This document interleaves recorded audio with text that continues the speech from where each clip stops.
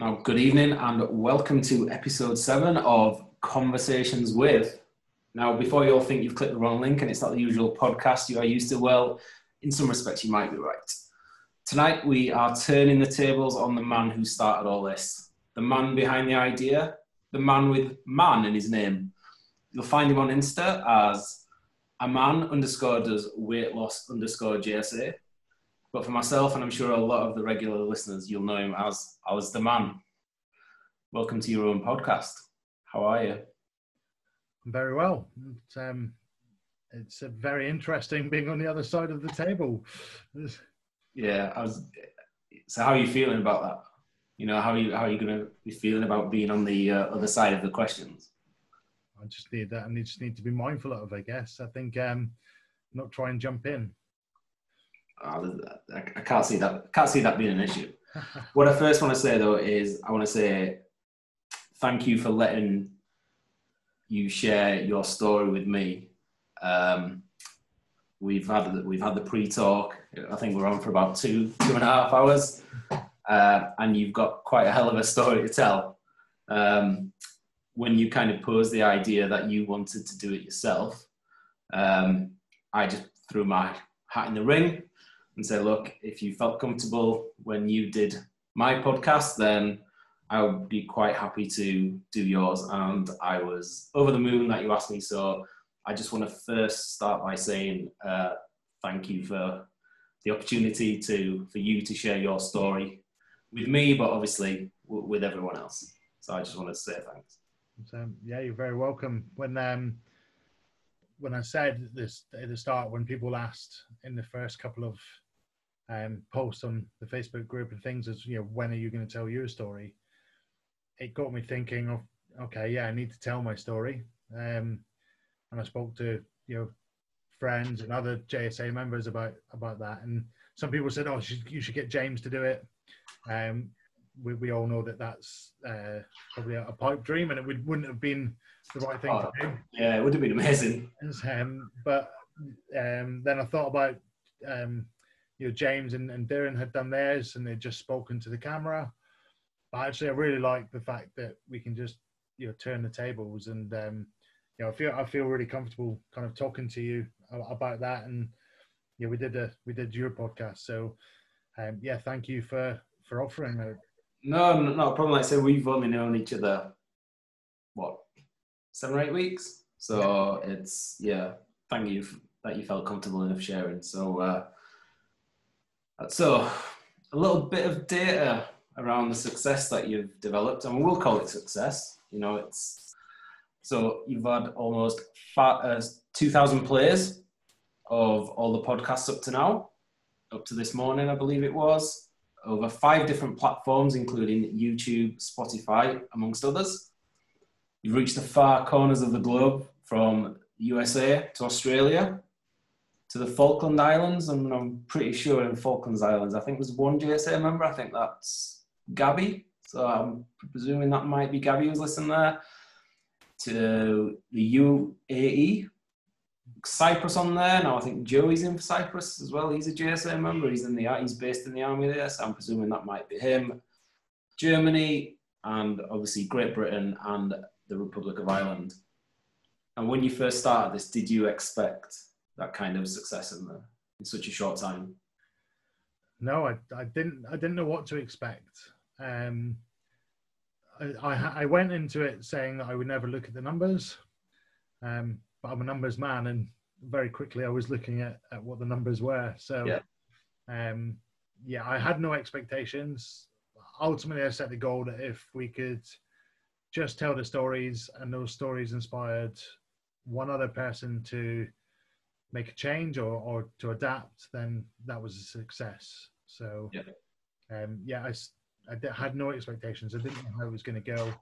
And ultimately, I didn't know if it was ever going to be kind of approved by James Smith.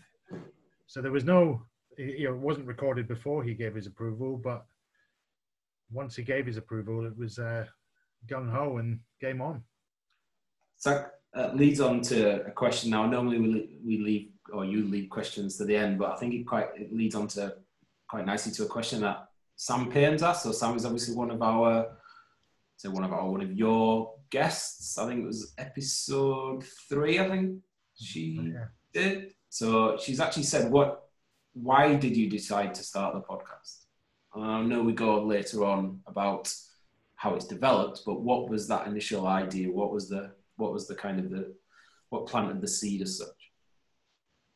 So lockdown happened, and I knew from last year when I was made redundant that if I didn't keep myself, so I was furloughed this year. Yeah. Having been redundant last year for the same sort of period of time, I knew if I didn't keep myself busy, my brain using what's in there, that I could go. What I can only describe of last year was feeling a bit thick. Right. So I was thinking of, how, not just ways I could do it, but I was watching, I'm very into my personal development, and I watch a lot of people on YouTube. And I was watching one guy called Gary Vaynerchuk, and he said, if you're passionate about baseball, do a podcast on baseball. If you're passionate about the New York Knicks, do a podcast on that. And it just came to me in a kind of light bulb moment. I thought, and the JSA, and it had been asked previously to James, would he ever have members on his podcast? Yep. And that had always been kind of rebutted as logistics, difficult to make it happen. Yep. And it never happened.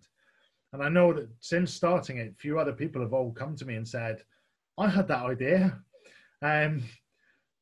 But it's all about timing. And do you know what? I think you timed it spot on, because me personally, I can speak for personally, and I know I've spoke to other members and other non-members, that this time during lockdown and furlough, people have got so much time on their hands that they're not able to go to the gym. They're not necessarily able to go to work, but what they're able to do is actually go out walking. Yeah. What do you do when you walk? You either listen, I would say a decent percentage of people listen to things. Mm-hmm. So I know myself, I've got a rotation of about 3 or 4 podcasts, and they time really well, and this one is one of them. So I know once I've finished 3, I've got one of these ones coming up, which is great. And honestly, I think you've timed it spot on. Well, and it was from watching, from watching Darren's podcast. I thought that's actually very easy to set up. Yeah. I knew that I had the skill set to host it, and hopefully people think I've been hosting it well. But watching that and seeing that it was just a Zoom recording made me think that's possible. Yeah, definitely. And then I had been thinking about it for a couple of weeks, and I had a few beers, and I was like, well, if you're going to do it, you've got to involve James. You've got to get his approval. Ultimately, I could have probably just gone about it and made it, but I thought that's disrespectful to something he had actually built. So I dropped him an email. He's always saying, send me an email. And I half expected it to be, thanks, mate, but, this is my thing. Yeah, I appreciate the offer.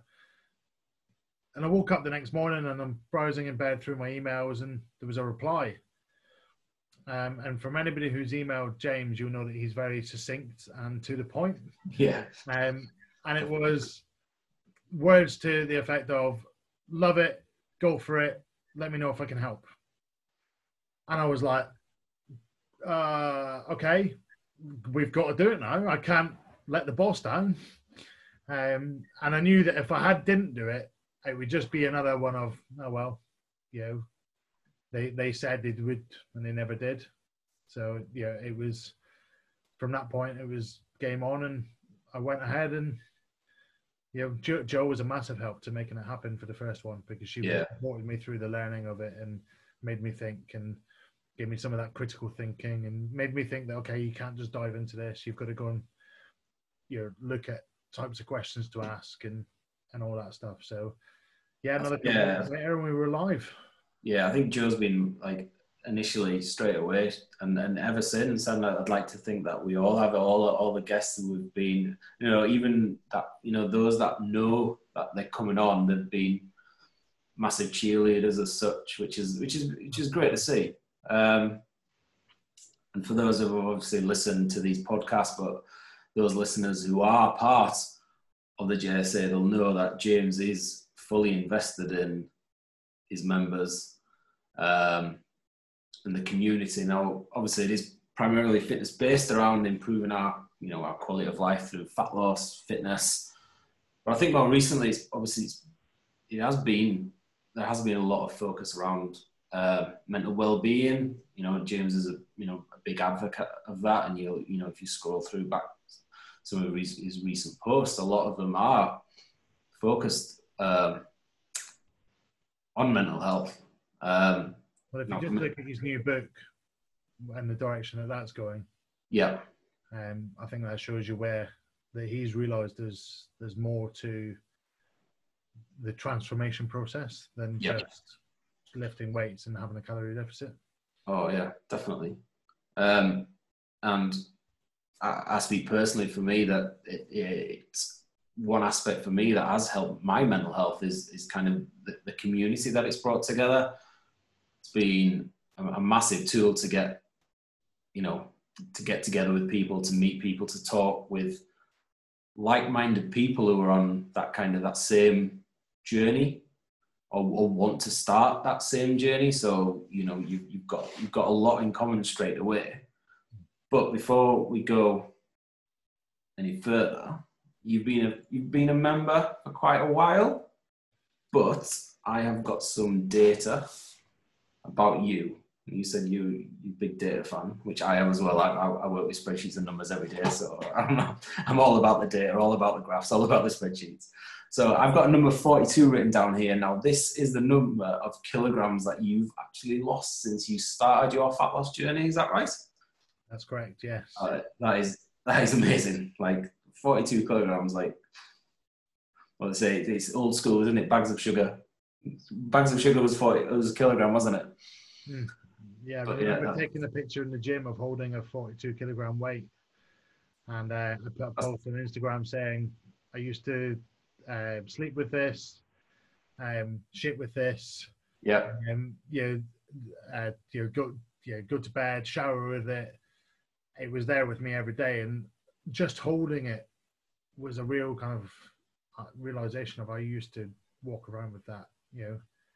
Two big plates from the gym, and strapped to me every day. So 42 kilogram. What's that? It's about 90 pounds, isn't it? Is that right? Off the top of my head. I've been picking up on this recently, the imperial and metric people. There's a lot of people. It's either kilograms or it's. And it's funny because my scale when I weigh myself in the morning tells me what it is in stone. But then I log into my app and it's converted it to kilograms. So it's 92.4. So like that's almost 100 pounds. That's right. And I know that there's been other people in the academy who've lost 100 pounds, but it's it feels, and there's more to come, but I've got absolutely every faith by the end of the next 12 weeks you will be in the 100 club. No doubt. My goal weight is to be 120 kilograms, which I think for my size at 6'8" is a good kind of walking around weight. When I always look at, because I've got my height, and I know I'm looking at elite athletes, but Anthony Joshua, Tyson Fury, those sort of size guys similar to my height, are walking around at kind of 18.5, 19 stone, and I'd be so pleased if I could just get my number to start with a 1, and from that I'm 2 stone off, so which is 28 pounds. So half of that, I think I can't be bothered to do the conversion, but so 2 stone more, and my happy scale was predicting that will be by November the 1st. There we go, just in time for the next book signing night out, isn't it? So we're talking about your fat loss journey there. Give me a summary. of when you started? You know, a lot of people who will be listening will be on their own journey as such, and I'm presuming they'll be listening to this to listen to everyone else's. So tell us about the journey that you're on. So, I get asked that question quite a lot. How long is it taking you to lose that weight? And in reality, I joined the JSA in April 2019. So I've lost 27 kilograms of that 42 since joining JSA. So that's, you know, kind of just over a year and a quarter. But truth be told, I've been on a weight loss journey since I was a teenager, really. But I've never done anything about it. Probably since I joined Slimming World in November 2017. So that's when I first lost a lot of weight, and over 3 months. And I remember like the first couple of weeks, it was like 16 pounds, boom, gone. You know, we know that, you know, or maybe people don't know that, you know, majority of your early weight loss is going to be kind of water weight. Yeah. But I saw some real quick wins there. It's interesting you say that, because I know the ethos around the JSA is Weight Watchers and Slimming World are a no-go, but, you know, we know from listening to the earlier podcasts that myself, I had success with Weight Watchers. Simon is a massive fan and advocate of Weight Watchers. You know, it clicked for him, didn't it? So there are, you know, there are some success stories out there. Well, you know, one of the things I learned was switching to that. And I would say I still drink the same amount of pop as I did. And I never say pop, but I just did. Yeah, pop. But, roller cola. Roller cola. Yeah, but I used to drink gallons and gallons of the full fat stuff, whatever it was, Monsters, you know, Coke. Whoa, don't be dissing the Monsters. No, I'm not. It's always the full fat stuff. You know, so not the Monster Ultras. But I could just pour them back. I could have, you know, 2-3 cans of Monster a day, and it was because I was seeking probably an energy boost from not having the right diet. Yeah, that would be one of the things I'd take away and say I got that from Slimming World. It taught me things about, and I knew how to cook. I was taught from a very young age by my mum how to cook, but it got me back into cooking. Right. Yeah, so it got me into kind of learning how to make things healthier. Got me into putting veg back on my plate. So there was definitely some learnings, and you know, I lost about 13, maybe 12 or 13 kilograms there in like 3 months. Right. Wasn't sustainable. I put a lot of that back on and battled that, getting that back off, putting that back on, getting that off, putting that on, you know, for a number of years. But yeah, it kind of, yeah, was a journey. So was the Slimming World the only one, or so you said you lost quite a lot over 3 months, but you said it wasn't sustainable. Did it eventually come back on, and then you were kind of back at square one, or what's? So one thing I did after weighing in on Slimming World is I'd go to McDonald's afterwards. Right. Treat myself. Yeah. Because it finished quite late, and you know, all the excuses in the world for doing that I'd achieved, you know, and it wasn't even like a treat as if I'd lost weight. It was every week. Yeah. So I didn't change some of the core bad habits, but I continued, you know, the 3 months is when I lost the weight, and I'd probably go back once every 4 or 5 weeks, maybe for a couple of weeks, and then I'd disappear again, and then I'll got to put the weight back on, so I'd go back, and I can never really commit to it. I'd always find a reason not to go. Yeah.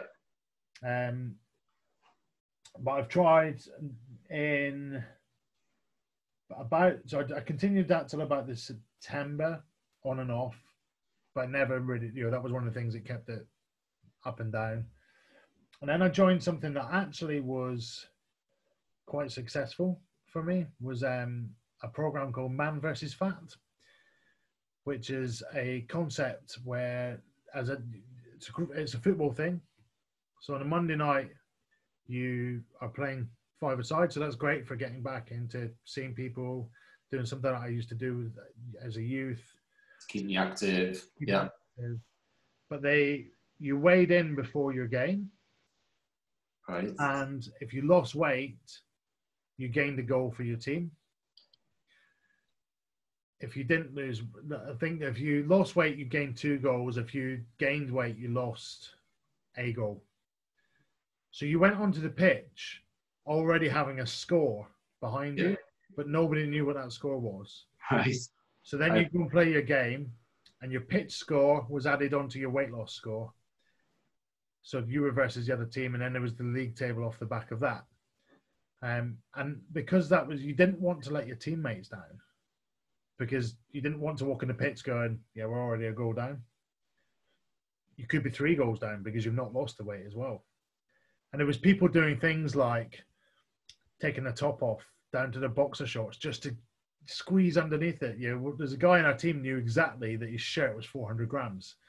Yeah, it's I've heard some shit in my time, but Jesus, God, what? Yes, there's blokes lining up to. That's the first time I've ever heard of anything like that. And if you knew you were under, as well, if you knew you were going to be under, you left all your kit on, so you were only under a little bit, so that next week you could.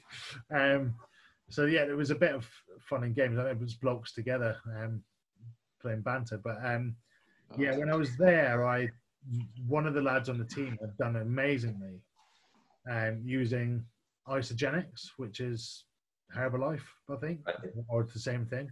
Yeah.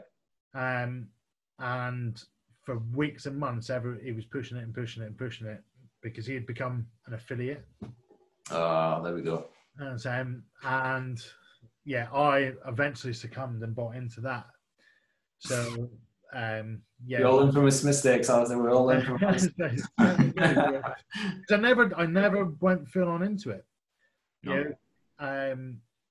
Probably one thing I took away from that to now is having a protein shake if I'm on the go. Yeah. But it's a protein shake, you know, as a meal replacement, or like when I was at work, that was good for breakfast. Yeah. They'll be out the door at 6:30 in the morning, so I can have that, knowing that my protein shake's 400 or 500 calories. You know, it's got a decent amount of protein, hasn't it? So it's so I did take that away from that. However, they had days of like, you'd have your normal day, which was 2 shakes and a meal, and then 2 days a week, sometimes up to 4 days a week, you could go on to what they called a cleanse, whereas you would drink a shot of this horrible mustardy, just rank tasting thick syrup stuff. Oh, is it like that aloe vera stuff? Like this? Yeah, I've heard of that. It's not that sort of aloe vera. It was just this sugary mix, probably to give you a bit of an energy boost for 100 or 200 calories. Yeah. But they declared it was going to help you clear your system, and then you would drink this diluted other purpley drink, for like, and you would do that for like. Sounds like sugar-coated laxatives, doesn't it? Yeah. So I couldn't really buy into that because I love my food. So yeah. I had tons of this stuff left because you would be bought into it. And every month on your doorstep would just arrive this stuff that's meant to be your food for the whole week. And it's like 400 or 500 quid a month. You know, so, and I couldn't get my head around it. It never worked. But I just had all this backstock, and you know, it was just, you know, there for taking up space in my kitchen. So from the football to Herbalife, what bridged the gap between that and JSA? Was there anything in between, or was it a case of you were maintaining, gaining, losing, maintaining? You know, was it just? Yeah, well, so that was. I was also a member of the gym, and I'm still of the same gym. Yeah. Now from 2015, and I had a PT from the very beginning, and still do now. So I was committing to at least once a week seeing the PT. Yeah. but I never changed my diet. So I was training pretty hard at what I think was, and I actually think when I think my weight loss is 42 kilograms, I think it actually might be maybe 5 or 6 kilograms more than that, because that's when I started weighing. And that was probably my third PT. So I had a couple of PTs that came and went from the gym quickly, but that was my third PT that made me stand in the gym scales where you hold the things. Yeah. So that was the first time I'd weighed. So I actually think at my worst, I was maybe knocking on the door at 30 stone. Wow. And me doing an hour of HIIT, I think it was pretty much, it could have gone bang at any time. I was dead at the end of it. But I would never been able to commit myself to going to that gym more than probably twice a week, because it was so hard. Yeah. And my diet wasn't right to fuel it. So, yeah, but that's something I continued because I used to love going. I changed my rule of going. I can't remember when I changed it, but I'd almost sometimes go to the gym just to sit in the steam room in the sauna. Yeah. And I changed my rule Guilty. to. I used to be guilty of that. Absolutely. So, yeah. And you feel good because you've kind of been into that sort of positive place, but you've not done it. So I changed my rule of it. I wasn't allowed in there unless I'd been upstairs. So the gym's upstairs, and then all that's downstairs. Yeah. That meant I was probably training more, but yeah, my diet didn't really change till I joined. I'd done the Slimming World stuff, but it didn't really change till joining JSA. In fact, it didn't really change till I was into JSA, because that wasn't my purpose of joining JSA. So what brought you into the JSA? So you say you joined that 2019. So what did you see from the outside looking in that you wanted to be in the JSA? I saw a community. Okay. Not only that, is I bought into James, as I think everybody does. That's your first port of call. I'd sat and watched him probably from the November, and I knew. I think a lot of people join knowing this stuff, less in, more out. I think that's a common thing that people probably know deep down. Yeah. But it was just the way he put it, the way he simplified it, and the way that he made me believe that if I was part of his academy, I could have those things. But really, it was the community. I was at a point in my life where friends had gone off and got married. My other friend who I'd lived with had moved out. And I was, I bought my house. I was feeling a bit alone. Right. So it was, and I thought of, how, and I think maybe some friends had said, oh, you need some new hobbies. You need to do something different. So I saw that this could be one place I could find a new community. Yeah, I could find it in the gym as well, but I'd sort of seen a bit from the outside looking in that, from watching James's stories and things, it was, the events, the challenge winners, seeing how many people were clapping on the challenge winners from, I think at that time it was Fiji, or was it only the one? It was the one lady.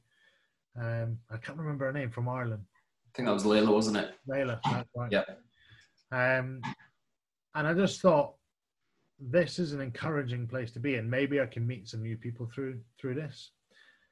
So that was my kind of sole purpose of joining, really. So when you joined, was it a case of that you dipped your toe in, or was it a case of you went balls deep as such and went straight into a challenge? I went straight into a challenge because I'm motivated by things like that. Yeah. So anybody who's watching me this week, I'm trying to do 100-kilometer runs. I like stupid things like that. And so if there's a challenge, and I'm probably signed up to it. And I'll touch on that later because we have got a question about that as well. So I will get back to that one later on. So we dive straight into a challenge, thinking that would make me commit. Okay. but I didn't commit to that. What was the reason for that? I probably still wasn't ready to accept that life needed to change. I was still in unemployment mode. Okay. And I was going to the gym regularly. So I was following my JSA plan. I hadn't fixed my diet. So I'd be in and out of the gym by lunchtime, even having spent a whole morning there using the sauna, chilling out. And I'd come home and I would eat, and I would consume a lot of alcohol. Right. So yeah, I was still living my previous life for the next sort of 3 months, until I think I was seeking that. That was my feeling of being alone. Right. I'd come home and I'd still be in an empty house. I didn't dip my toe into the community. I didn't use the Facebook group. I started to follow some people on Instagram. And I would see, but it was very early, so I wasn't seeing anything. So there was a bit of a turning point when the end of challenge meetup at Cheltenham. Yeah. And I started to see from the people that I've been following on Instagram, this community that I was maybe seeking. Okay. So that was, but it was also seeing people at their best. Maybe not at where they are now, but they were looking good and where I aspired to be. And I thought, I can't go to one of them till I feel that I've made that change. So you still, by the sounds of it, you're still suffering from some self-confidence issues. You possibly needed a few more wins. Yeah, and there was, one. So at the same sort of time as I joined, I started to use online dating. Right. And I was desperate to meet someone that would mean a lot to me. Yeah. And I didn't have any luck on dating apps because of the way I looked, I guess. Okay. I'd never taken pictures for a number of years. I'm not very good at selfies. Maybe better now with Instagram and things, but yeah, I had no luck on dating sites, and but then I met somebody who I really connected with, right, on a real personal level, but that never went anywhere because of whatever reason. I went on holiday, it ended. I came back and I was so motivated to win this person over. And win is, probably the word that I was thinking of, and I know that's not the way that things work, but I was looking to win this person over. She had already had a massive weight loss herself. That I was really inspired by. Yep. She was living a healthy lifestyle, and I felt that I needed to become a healthier, fitter, person, and change how I looked. If that was going to, help me with this person, because we connected. So I knew it wasn't that we just didn't get along. It's not that we had one date and it was, we had really connected. So in my head, it was this bit. Yeah. And if only I could make myself more attractive. I've learned since then it wasn't just that I needed to change, but that was the launch pad, along with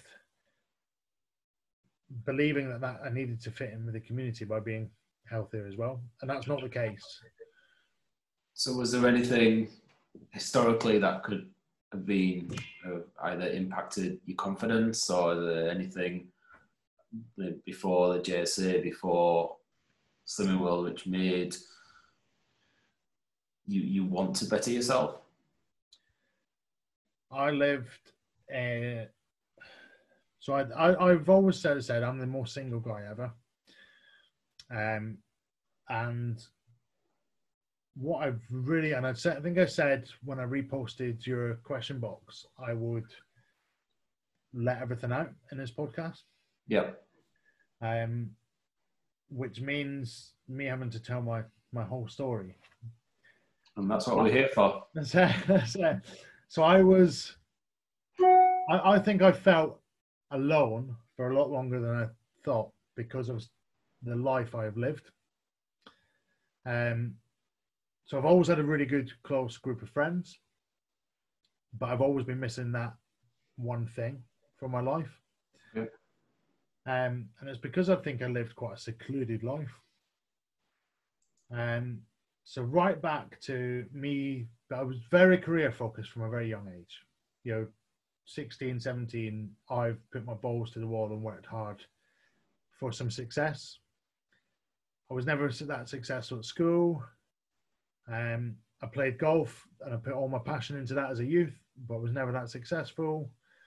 I've always felt like I was the little boy at Scout Awards or school awards that would know I wasn't ever winning anything or wasn't getting the award, but I'd stand there proud as pants, hoping that this was my moment. And I never got that. So I think I was seeking that from a career, and I was very successful in my career because my mum and dad always taught me to have a really strong work ethic. But I found community in things at work, but I gave my all from that age to the point when I became a store manager and I had been given this responsibility. There's your keys, there's your shop. Worked for a business that was very much, this is your business, make it work. Yep, like a kind of franchise. It wasn't a franchise, but it was just the ethos within the business. And I worked for Virgin in a very young. Virgin, they're very empowering. Yeah. So I took that very seriously, and I started to probably work way too many hours to make sure that I was successful. And I was, probably looking back now, I didn't need to work as many hours as I did to do that, but that's where I was. To the point where I'm saying I worked 80 hours a week from 2008 to January 2019. Wow. And so all but a couple of months in between a couple of jobs, I never changed that attitude. Other than eating and sleeping, there's not much time left in the day and left in the. I wondered why I was single. Wasn't just that. So in 2011, a friend moved into my house. I was renting the house. Yeah. And this is a friend that I hadn't really seen for about 5 years. So just about maybe 3 or 4 months before he moved in, we reconnected. And we went back to the same lifestyle that we had lived when we were 17 or 18. Party hard. Party hard.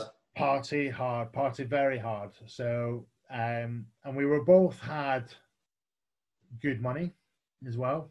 No responsibilities, no commitments, yeah. So we drank a lot of alcohol, and I'm talking about we drank probably the equivalent of 7 or 8 beers a night, and we could probably finish between us 3 or 4 bottles of booze a week, liquor. I think Simon touched on that, didn't he, in his podcast, that effectively you could class that as being a functional alcoholic without actually realizing. Yeah. Everyone imagines an alcoholic as someone walking down the street with a can at 8 o'clock in the morning or a brown paper bag full of whiskey, and with a bottle of whiskey inside. But, I think Simon hit the nail on the head. You come home from work, you have 5-6 cans a night, and then you wake up fine the next day because your body's just so used to it. That amount of hangovers I've had where I've still gone to work and been able to do it. I've always had a good kind of, from my upbringing, I guess, you don't drink in the morning. Yeah. But if you're waiting until you get home tonight and you've got enough booze in your system that lasts you through the next day, it's Yeah. and we lived the lavish lifestyle. We both were kind of foodies, so we would visit all the Michelin star restaurants. We'd go out for breakfast. It was just, we felt like we were ballers, absolute ballers. Living like kings. Yeah, and on top of that, he was a cannabis user, Right. and I became a cannabis user from that. Right. Okay. So I had been when I was young, when I used to hang out with him. When I moved away from that, that never continued with me, but it came back. So that was a daily thing as well, and it was every day. So not only was I boozed, I was high as a kite as well. And do you resent your friend ever coming back into your life at all, or is it just you accept it as one of those things that has happened, you're now able to get over it? I will always take responsibility for my own actions. There's no resentment there. He was a very good friend and he helped me through a lot of hard times. Yeah. That was there, and it was just the life we were living. And did you go through any hard times which kind of led you to where you are now? What's the story behind that? So I lived that life of that level of addiction, I guess. Yeah. And built up a huge amount of debt. So almost £40,000 worth of debt. So not only were we living a lavish lifestyle food-wise, was living a lavish lifestyle of TVs, games, consoles, the lot. It was about kind of living beyond your means, which I know James uses that as an analogy, isn't it? Which is kind of like well beyond your means. Bang, I can spiral out of control when there's interest in everything being added on, but I'd had that debt problem previous anyway. I'd had that since I was 18 years old. Paid it off, got a consolidation loan, and but it was manageable till I then added on this lavish lifestyle, this whole, addiction. And that 2015, I realized I needed to do something and joined the gym, probably seeking an escapism, being able to, because I'd come home and it would be like, bang, let's go. And there's a lyric in a song. One of my favorite bands is a band called Bring Me the Horizon. Most people will think I'm mental and I love my metal music too much, but there's a lyric in the song that says, "Don't call it a party because it never stops." Yeah. That's how you felt, was it? You what? Sorry. How you felt? Is that how you like just because it just became the norm as such? It wasn't a party. You came home every night. You had a joint. You had 8 cans. It was the norm. Bed at 2:00, up at 6. Repeat. Yeah, but we treated it as if it was a party. Right. Yeah, there was always other people around our house. It was, it was the party house. Yeah. But that lyric sticks in my head because that song came out well later, and I just think back to it. Actually, it wasn't just their party; it was life. So yeah, September 2015, I tried to join a gym and maybe seek some escapism. I realized that I couldn't control my debt. So I went and sorted that out, got a debt management plan, took responsibility for it, and started to pay it back. But still didn't really change how I was living. And then in the May 2016, I lost my mum. So she had been unwell for a long time previous, and I think I'd maybe started to grieve when I found out she had uncurable brain cancer. Right. So I live in Bristol, she lived in Scotland. It was a 400-mile distance, and if we didn't go 10 days without speaking to each other, that wasn't abnormal. No, I'm the same. Like Um, every 3 weeks, I'll speak to my mum. Like if I rang her every 2 days, she'd think I'm either something was wrong or I wanted money. So yeah, that's pretty much it. And me and my mum, when I lived at home, when I was a kid, we couldn't be in the same room more than 5 minutes without really falling out. yeah, To point really brutal arguments. My dad would always feel like he was the negotiator between the two. Will you calm down or will you calm down? One of you has got to. So when I moved out, our relationship fixed, but it was because there was this distance, and so I loved. it's exactly the same. I live 130 miles away. My mum would do anything for me, and I would do anything for her, but put us in the same house for more than 24 hours and we are at each other's throats. So it just works, doesn't it? It does We'd work. be fine and go on a family holiday, and within 2 days it was full blown rage. Yeah, yeah, all over that. But yeah, and I loved her dearly. But yeah, I think I didn't start to. I grieved because I knew she was going. Yeah. I wasn't there every day. Like my brother and my dad were there every day, going into hospital. And those guys did an amazing job at being there for her every day. You're stressful times. I didn't have to deal with that. I was in my bubble, blazed out my head and pissed most of the time. So you were still working 80-hour weeks, but then you were still effectively burning the candle at both ends because you were doing all the hours, you going home, drinking and smoking, etc. Yeah, I remember going up to see her, and I was doing work at her bedside in the hospital. And I would say to anybody, if you're in that situation, the money you're earning is not worth your mum's life. Because I effectively said to my mum, £50 an hour or whatever it was I was earning was more important than you. But do you think, I think, I don't think that, from me listening to that, I don't think there's a reason to be so hard on yourself, but do you think it was a coping mechanism? I do. I think I was just so, I'd lived that life for 8 years. Yeah. That was just what I did. I'd go on holiday, I'd take my laptop with me. I wouldn't spend time with my family. I'd be up every morning working. Addicted to the job. I think it was an addiction. My staff would always say, you work, as much on holidays as you do when you're here. Was it just you and your brother, was it? And your dad? My sister as well. Just are you the eldest? And I'm the eldest. So, so when she passed, I took on the responsibility of trying to support with the affairs and just left my business head on. I didn't really, and I cried and I grieved.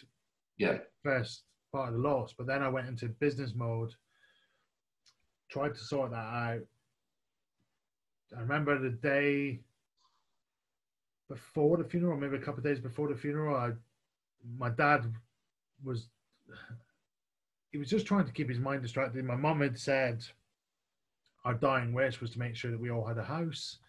Yeah. And my dad was talking about, okay, now we need to think about, I was dealing with the affairs or whatever. So, okay, there needs to be some money apportioned for you to buy a house. And I just remember saying to my dad, I can't buy a house. I can't buy a house. And I kept repeating it. And he kept, why? Why can't you buy a house? There'll be enough money for you. You'll get enough. And I kept saying, it's because I don't have enough deposit. Well, there'll be enough deposit. Yeah. I had to then tell the truth of, I'm not mortgageable. What do you mean you're not mortgageable? I know your salary. I know that you'll get a mortgage. No, Dad, it's not that. I've got this insurmountable debt problem that unless I fix that and wait what I believed was 6 years, I wasn't going to get through that. Fortunately, there is other ways and means of making that happen. But, and my dad supported me to fix my debt problem so that I could get a house. Put some conditions into that if I to go and get counselling. around my debt problem, and I did, and that helped me with my financial errors.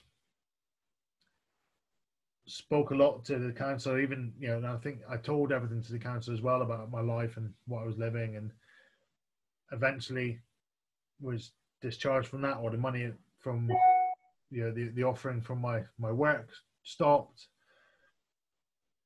I didn't really change anything throughout that time till about the September. Well, it's probably till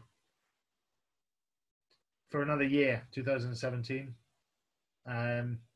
because by then I bought my house, and I started to do it up top to bottom, and that was with the support of my dad.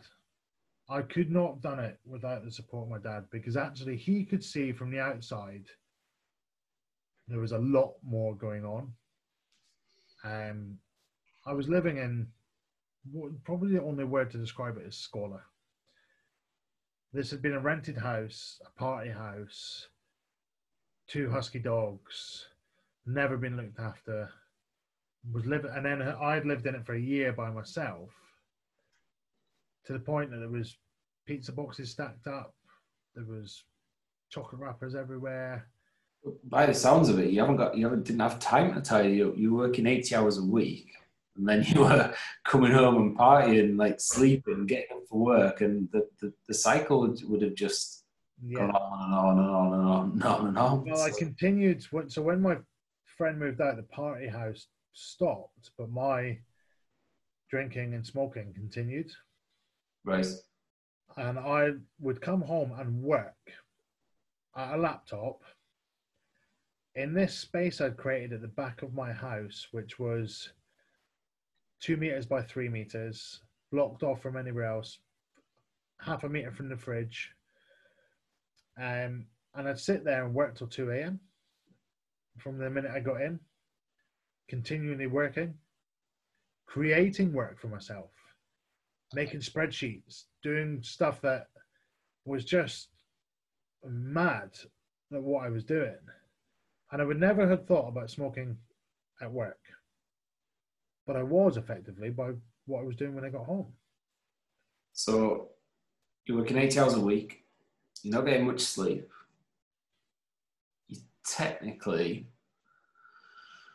functioning alcoholic, you are smoking cannabis. Yeah. Did this have any effects on you, medically or psychologically, or, how did this impact? How are you able to function? That's what I'm flabbergasted at that. Like, I guess I was only functioning in one part of my life. I was functioning at work. Yeah.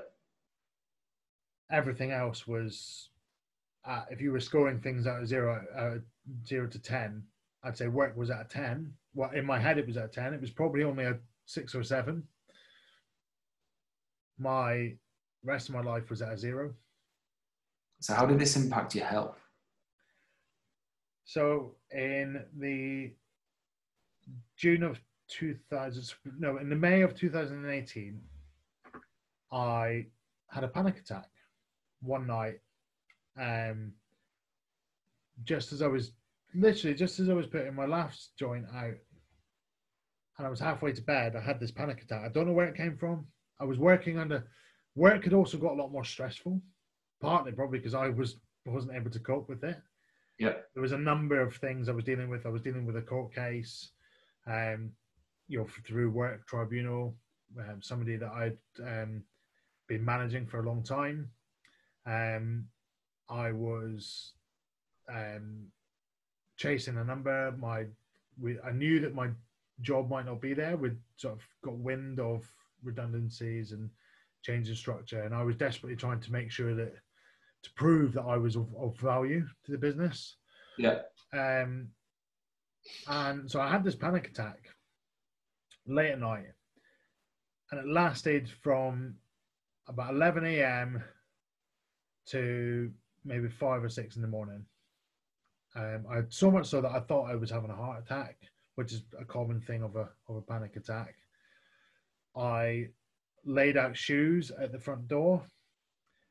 I unlocked the door. I had 999 ready, dialed on my phone. I had got out of my bed and gone downstairs and was lying on the sofa. I tried to make myself feel better, put on the Fools and Horses late on at night and the TV. Till eventually it stopped and I fell asleep. And from that moment, literally the next day or the next couple of days, I started to create this sense of what I can only describe as deja vu. So I tell your family about this. Had you, because of the work and the time you were spending at work, after the funeral, did that change? Could you feel that you could confide in your family or not? Well, you know what? No, nothing changed. I did. My relationship with my dad was more open, but I still had this secret. And to be fair, my dad still doesn't know, and I phoned him tonight to say that I was going to talk about it in what I feel is a comfortable space. Yep. Would he listen to the podcast when it's launched, or when it goes out, and then we can talk about it, because it's what I believe is a dark secret I've been carrying around for, the last 10 years almost, and I think it will give some understanding to my family. Yeah. I'd say I confided in my brother a bit, but my brother's too scared to tell me if I'm doing wrong because he's youngest. So he might say to me, "Oh, maybe you shouldn't be doing that," but he would never have said, "Whoa, this is," and he didn't know the extent of it because he would only see me for 10 minutes or not 10 minutes, a couple of days at a time. He was still living in Scotland. So it was, it's a dark secret. And actually, I can already feel a sense of relief just talking about that. That's great. All my friends know. My best friend, absolutely saw all of that and tried to support me through it. But yeah, when I developed this deja vu, I was a couple of weeks away from going on holiday. And when I talk about this deja vu, I mean deja vu 30 times a day, to the point that I started to believe I was reliving my life. Everywhere I went, I'd go to a business meeting where I knew I hadn't been there before. And I remember talking about it to colleagues, and they joked. I worked in a sales environment. It was a big, boisterous laugh. And they were like, "Oh, well, tell us the lottery numbers. Give us the horses for tomorrow." Yeah, good. And do you know what? It's stuff like that. It's kind of work camaraderie, isn't it? And yeah. It's just the banter. I hate the term banter, but like it's the banter, isn't it? It's the work. Like, you've worked with people for God knows how many years. They know that there are certain boundaries that they can push, so they will inevitably just take the piss out of you. But inside, I was feeling this was scary. Yeah. I'd be okay, and then in the moment I'd be like, I've been here before. We've had this conversation, and it would be like the smallest of details I could remember. It wasn't just an overall feeling. Yeah. I remember this exact conversation. I remember that person being sat in there, and I couldn't deal with that. But then I went on holiday with my dad and my brother, and I thought, do you know what? I'm going away for 2 weeks, 10 days or whatever it was. Maybe it's the weed. It was my first time I thought, maybe it's the weed. It also could be trauma as well. Stuff like that, you know. Yeah. PTSD type traumas and... Trauma of losing your mum. Mm-hmm. Trauma of living my life in a psychological nightmare. Yeah, the drinking, the substance abuse sounds worse, you know. Yeah. Weed. Because Yeah. actually, the one thing that I never did was any more than weed. So it wasn't the gateway drug that No. people would say it was, and it's not. I'd say to anybody, it may have one point been seen as a safe drug, back to Woodstock days or whatever, where it wasn't as prevalent. It is a psychological nightmare, and the strength of it is now is not a safe drug, and I can be an advocate for that. And I see young people smoking it now, and it's a very open thing, especially in Bristol. It's a very open culture in Bristol, and I smell it and I see it, and I want to go over to those young people saying, "Do you want to know where that can end up?" I used to smoke it a bit at uni, but it didn't have an effect on me. It was weird. Like I used to live with 6 housemates, and there was one of them. He used to bring the toaster and the kettle into the front room. It was that baked. Like I've seen him go down to the shop, buy 12 jam tarts, a loaf of bread, bring the toaster and the kettle in the front room, and just spend all day there, just like not even move, But I experienced it once in Amsterdam, and I didn't smoke it. I had a brownie. Same. I was due on the ferry the next 12 hours. I can't remember getting home on the ferry. Same. Just can't. So, yeah. No, from that deja vu and everything, I tried to. So I went on holiday. Started to mention to my dad, I felt better for a couple of days, and then it came back. right. Like I've been in this place before, been on this holiday, we've been on this walk before, And I started to mention it to my dad and my brother, but have we been on this? And they'd be like, what? Like, what are you talking about?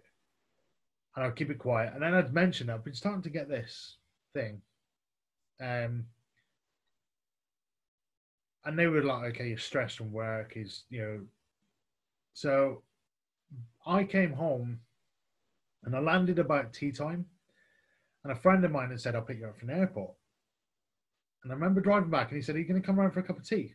And it's only a tea time flight. That would be a perfectly reasonable thing to. I was like, oh, no, mate, just drop me off. I've got some stuff to do. And he was like, what's your last day of your holiday? Just come for it. And I was like, no, mate, just drop me off. Which is an incredibly rude thing to do to somebody who's just offered to pick you up from the airport. Yeah. And I got home. And the condition of my house wasn't really, it was still in a building site type. Walked through the front door, through the kitchen, back to my little office space that I had, and I rolled another joint. And boom, second panic attack. So it was kind of you'd been away, you'd have a bit of a change of scenery. Sounds to me that your brain just said, right, your actions from getting back home straight away, it's not you. It's like you need to change something. Yeah, it was a distress signal. Because honestly, the body is an amazing thing, and I don't think the studies out there know. It's the tip of the iceberg. The studies out there, like what the body does, and we don't know about the brain 10%. Yeah, we just don't. It's an untapped minefield. So at that moment, I decided enough was enough. I was never going to smoke cannabis again. And I can safely say that 2 years and 2 weeks, roughly, down the line, I haven't. I've never even been near it. Amazing. Not thought about it. There's a fear. There's a fear of it being that doing that again will ruin my life. Fear is an amazing stimulant, isn't it? It's. And I've got that same thing about my weight loss. I've got a fear if I have a bad week, shit, that could suddenly be it again. And that's when I catch myself and I fix things. Yeah. So yeah, so I've never been back to it. I went and I took back what I had left to the dealer, Wow. hoping that he would give me some money about for it. Uh, Um, wishful thinking there, I think. so, yeah. And he said, no, but there's like 12 cases of water at my front door. If you want them, you can have them. Which seems like a crazy thing to trade. You know, I guess currency is only trade. But he'd had a new water filter fitted in his house, and the cases of water he'd ordered he no longer needed. And actually, he was probably looking for somebody to take it out of his front hall. So I wandered back out of that house with 12 cases of water and started my detox. The detox. Of living on salad. And how many bottles are in this case? like 24 bottles. Jesus. So I started eating salad and living on about between 800 and 1,000 calories a day. And drinking pure water. You meet up by walking to the toilet every 10 minutes. Yes. So I did that, and that was probably about a month I lived like that and looked great. Yeah, I was still doing the man versus fat football. I was losing all this weight. I was, and then, but over that time, the deja vu never left me. Right. So hang on, I fixed this. I've got to stop doing this then. I'm living this perfect life. My brain's still screwing with me. But you've got rid of effectively the cannabis, but you've gone back to your own. You're still going back to your own lifestyle, but just you're still doing 80 hours a week. Yeah. Still drinking. Not throughout that first month. Right. But then that came back in. In fact, I started to drink more because I couldn't understand this deja vu. I was banging on the doctor's door asking for an MRI scan. I think I went 6 times to try and get an answer because they couldn't give me an answer for it. They were looking at me like, no, I don't think it's mental. I don't think, and I was honest with the doctor about how I'd lived my life and what I'd done. Okay, we'll put you on a counselling list. Don't worry about that. I've got a counsellor at work I can use, and it's quicker and private. But I started to try and do my own research because going to the counsellor, doing CBT, never gave me any fix from that as well. So I started to try, and when you're living in that, you're looking for an answer. You want somebody to say, it's this. We can help with that.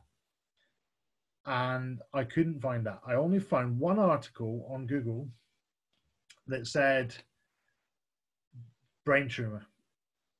Wow. And it was a story of somebody who'd been walking up underneath a tree by an ambulance crew, having been there for a number of days, just closed-eyed, to have living a life in their head. And when you read that, obviously you alluded to that your mum had brain cancer. Yeah. Was that kind of like setting off the alarms? And certainly was. So I was banging on the doctor's door to get an MRI scan, and eventually I got one doctor to actually. I went through all the doctors. I was like, no, don't give me them. Give me them. Was one doctor actually sat down and listened to me and said, all right, I'll get you an MRI scan.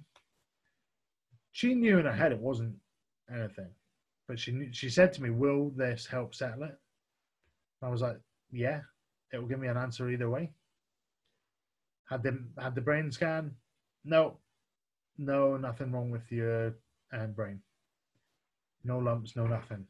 How did that kind of drive you back just to normal, like back to the drinking, back to the, you just think, well, there's nothing. It gave me one answer, but it didn't give me an answer. Yeah. It ruled out one thing. So I continued to try to live with it, went to counselling, sought out a friend on Facebook who had been posting a lot about mental health and had been doing his own work in mental health. I said, a friend, we'd lost a lot of contact. I used to work with him. And I said, he'd mentioned that meditation had helped with his life. Yeah. And I was always an avid follower of business people on YouTube and things like that. And they're big advocates of meditation. And I was like, well, I'm interested in it. And I gave this cover story about that. So he put me on to, we had a chat and I opened up to him. He put me on to his meditation mentor and I started to see her. That helped for calming me down. And she's the only person to date who's actually been able to say, and not actually diagnose it because she can't do that, but she had read something because she was really intrigued by this thing. She's big into her mental health. And she came back to me one week and said, I've read something somewhere and I would like you to read it. Here's the passage. So she can't say that's it, but I read the passage and it said that deja vu could be a signal of trauma. And that was this calming moment for me. Yeah. It made me realize it's probably the trauma of the lifestyle I'd lived, the trauma of not dealing with my mum, and yeah, starting to maybe understand it a little bit. And I still have it today. Since then, I've been and sought more answers, and I've was told I had a heart problem, probably back in November. And I mentioned on the podcast last night, actually, I was discharged from the heart surgery on Friday with not having any problems. That's amazing news, mate. Well done. And do you know what? That allows me to just go and get on with my life. Yeah, absolutely. However, they did tell me that from my most recent MRI scan, there is some narrowing of vessels in my head, and that could be what's causing the mental confusion. Wow. So I guess it's kind of like another answer.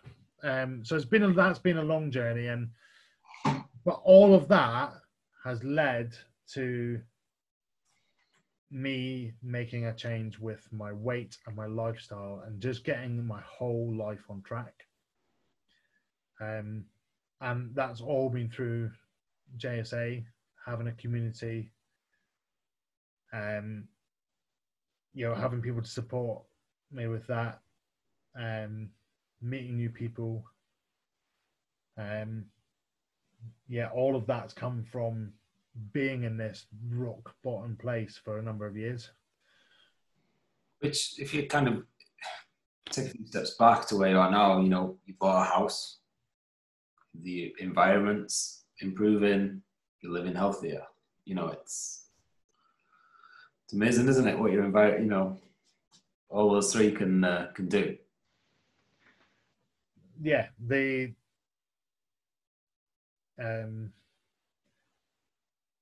that journey when I wrote it all down has just been like a real, and I've got a sense of relief just mentioning that, knowing that it's going to go out into the public eye, and there's no. That's great, mate. I'm buzzing that you felt like you could express yourself, either be it to me or be it to someone, because if it's helping you, like you say, you set this podcast up to help others, but in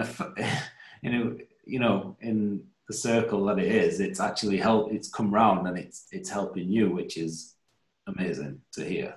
So. And do you know what? If I was to still Google severe deja vu, I don't think I'd find an answer. No.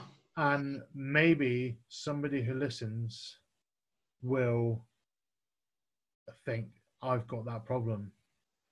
And if anybody does listen and wants to talk about any of that, I'm always open and going to be open and honest, and I'll always support you. Because I know what living with that does. And it can be a real dark place at times. So if we go back to your timeline, where are we now? Beginning of January 19, was it? Did you say? Yeah, probably. I'd say that we're. I got through all of that. Was made redundant in January 19. And so, considering you were working 80 hours a week to now going to redundancy, where effectively, did you get a job straight away? No, so I knew it was happening for probably almost 6 months. Yeah. And there was always a chance it might not happen, and we tried to fight for our jobs, but there became a point about 3 months before where we knew it wasn't ever going to save our jobs. And I knew that I needed to, as a final chapter for that, I needed to close that door anyway. So I chose a redundancy. My family were all like, "You're crazy. Never choose a redundancy. There's a job there for you." There was a job offer, but I needed out. I needed time to go in, regroup, and understand where I was and what I was going to do. I needed some time out, longer than a couple of weeks holiday. Yeah, 80 hours a week for 8 or 9 years. This will do that to you, mate. Yeah. So you've got this thing, you, for example, put it on a pie chart, 100 odd hours a week, 100 odd hours a week. 80 of those are work. So what have you replaced that with now? So I've now got a balanced lifestyle. So my average sleep now is probably 8 to 9 hours sleep a night. Right. Which actually I've realized as a taller person, I need more sleep than some people. Which I never knew before, but I've researched it. And really, I'm 6. I'm exactly 6. I get like 5.5 hours sleep. Well, and I was always able to survive on that, less than that. But I've seen the benefits of more sleep. There's days that I don't. There's some days that I love to get up early. There's summertime I sleep less. It's lighter. I'm actually really productive if I get up at 4 a.m. or 5 a.m. Yep. I can get stuff done. I just feel productive. But I know now that means earlier nights. But I'm still not very good at doing that. But I'd say that on good, when I've got good balance, I've got good sleep. But I replace it now. I've got a social life. I see people. I actually sometimes find that there's days where I'm like, what am I going to do? Because I've got this time, more so in lockdown, I guess, and you're difficult to think back. But I chose the new job I chose when I eventually went back into work about 3 months later, when I realized actually I need to work. But I was quite purposeful of the job I chose. I took a step back and I chose a job that was going to just pay me a wage that was sufficient for me to live on so that I could have the lifestyle around it. Rather than choosing a job where it was career driven and I would need, I knew that I would go back to running 100 miles an hour to make myself successful. I chose a job that I'd be, competent at, and I knew how to do it. So I replaced that with my health. Replaced that other time with being able to meal prep. I replaced it with training. I replaced it with personal development outside of work. And like I said, social time. I do more now. I built up, for having been a member of the gym since 2015, I've only really built up a network in that gym since probably November last year. Right. And now I've got, like my running partner is a member from the gym. Other people that I would now call friends are people from the gym, because I would go at the same time 2 or 3 times a week. It was the same people in there. So I built up another community through that. I feel like I now have a balanced lifestyle. So when you were made redundant, what happened then? I went the other way. I became a lazy, and I decided that in this time, I've always wanted to do an Ironman. Which is, for anybody who doesn't know who's listening, is a triathlon of swim, bike, and run. Yeah. It's the top event. It's a 2.4 mile swim, 112 mile bike ride, and you finish with a marathon run. And the time limit is 17 hours. And that's like a life ambition for me to do. which is crazy, right? Because I'm at a lower level. But I thought, well, they reckon it's 6 months to 12 months training, like 5 to 6 hours a day, 6 days a week, So becomes a job.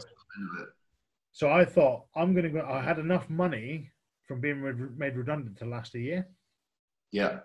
That was what I was going to go and do. I was going to be able to compete in an Ironman. But I would be done in the gym at kind of lunchtime, finished up, and I would come home and I would eat. I felt like I could eat way more because I was training so hard. But I also was still drinking quite heavily because I'd get to 5 o'clock and I'd be like, I'm bored. So effectively what you've been doing is you've still got the constant of the drink. Instead of working hard, you've been training hard. Yeah. So you haven't really replaced your time or time managed. So I suspect that you were still reaching, because you didn't have enough time, you were still reaching for the takeaway menus. You were still going to... Because I also had funds as well. Yep. And yeah, eventually, like I said, I got to the stage that because I wasn't having any social contacts during that time, because everybody's at work Monday to Friday. Yep.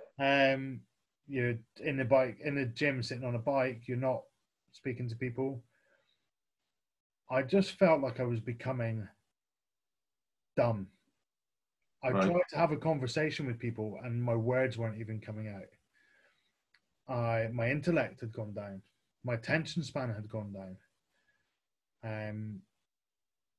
So I knew I needed a career or a job. I knew I needed something to go to. Right. But that's when so I joined. I didn't start my new job till I joined. So I joined JSA in the April, still made redundant. Applied all the JSA training to my gym life. Went on, met this girl, went on holiday. The day I came back from holiday, the day after I came back from holiday, I was starting my new job.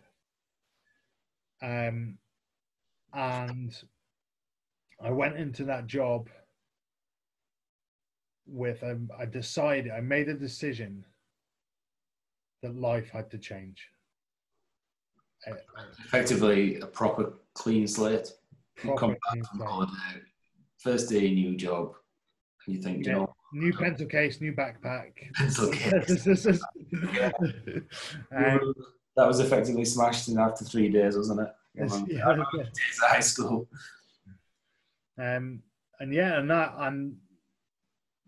But also because I had this drive of wanting to be attractive, that was the big difference. And do you think that was your why? That was my why, along with the health side. Yeah, I still needed to fix this. And there was something that I thought of. So when I lost my mum like I said, she was 62, I was 32, and I thought 30 years left. So that was in 2016. There was a realization, I think, probably on the anniversary of my mum's death, which was the May. The penny dropped that 10% of that time that I might only have left had gone. Wow. And I was like, in that time, you had this thought, you need to be different. You might only have 30 years left. And the next time you thought of it, 10% of it's gone. And I think that was this wake-up call. That's only 90% of that left now. What are you going to do? When actually, you've got to fix yourself before any of the other stuff that you want to do in your head is going to come to fruition. So that was the May. So you're probably like 6 weeks into your first challenge, halfway through, and you're only finding your why there. So is that probably why you felt like you didn't commit fully, but you knew that if you went a bit further, then you would be able to commit fully? Yeah, it was, and I think I I had this thing in my head of, oh, you've got a holiday, new job, let's make a fresh start then. Yeah. That's a good date to start. And it was, I came back and I started my new job and I had my packed lunch ready.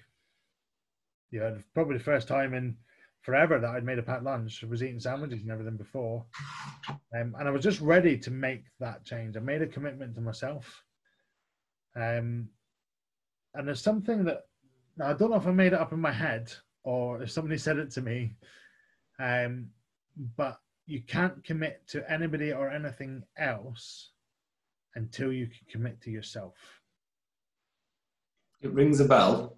And, I don't know who it is, but I'm gonna take it. It's mine. If it's not from someone, it does make a hell of a lot of sense. Yeah, it's really, and it was another thing that my mum said to me, but actually I didn't take it on board because I was still living this party lifestyle. But it was just me and her in the room, and she was really tired, and she rolled over to me and she said, and I said, "Do you need me to come home and help Dad?" And probably should have asked my dad that more than asked my mum. And she said, "Don't stop living your life just because I'm losing mine." Something for somebody to say when they're on their deathbed. It's a very selfless thing to say. Do you know what? My mum always used to say that I've got a third eye and I can see what you're doing. And do you know what? That sounds like something that she knows. She'll have known something has been up with you. Yeah. So that is probably just her way of saying, she's mustered enough strength, enough courage to actually just say that to you. Yeah, definitely. She knew there was something up. So your mums know you, generally. They do. Yeah. It used to be catching me out with what I was up to, but she knew that there was something more going on, and and I kind of recalled that as I was coming out of this haze and this bubble, and I didn't start grieving till I think there was a big turning point actually that Christmas. So I'd just been chatting to my dad, and I'd said, look, I haven't even dealt with Mum. I haven't even looked at any pictures of her in 3 years almost. And my dad must have had that conversation with my sister, because my Christmas present on that year from my sister and her family was a picture frame, and my niece walked over to give it to me, and it was all wrapped up, and she was like, "It's a picture frame." I was like, "No, it's a picture." And I was like, "Yeah, no shit." Like, that's obviously. And immediately I knew what was in that picture frame. I knew it was family photographs because I mentioned it, and I've burst into tears on the sofa, and that was the first time I actually think I started to grieve. Right. And that was probably a turning point, and maybe took me in that, then getting made redundant, and there was that 6-month period of life changing to the point that then I could, by the July or whenever that next challenge started, I was ready to go and make a change in my life with my health. So come July, what was it in July that you thought, right, JSA, let's have you? Watching Cheltenham. Right.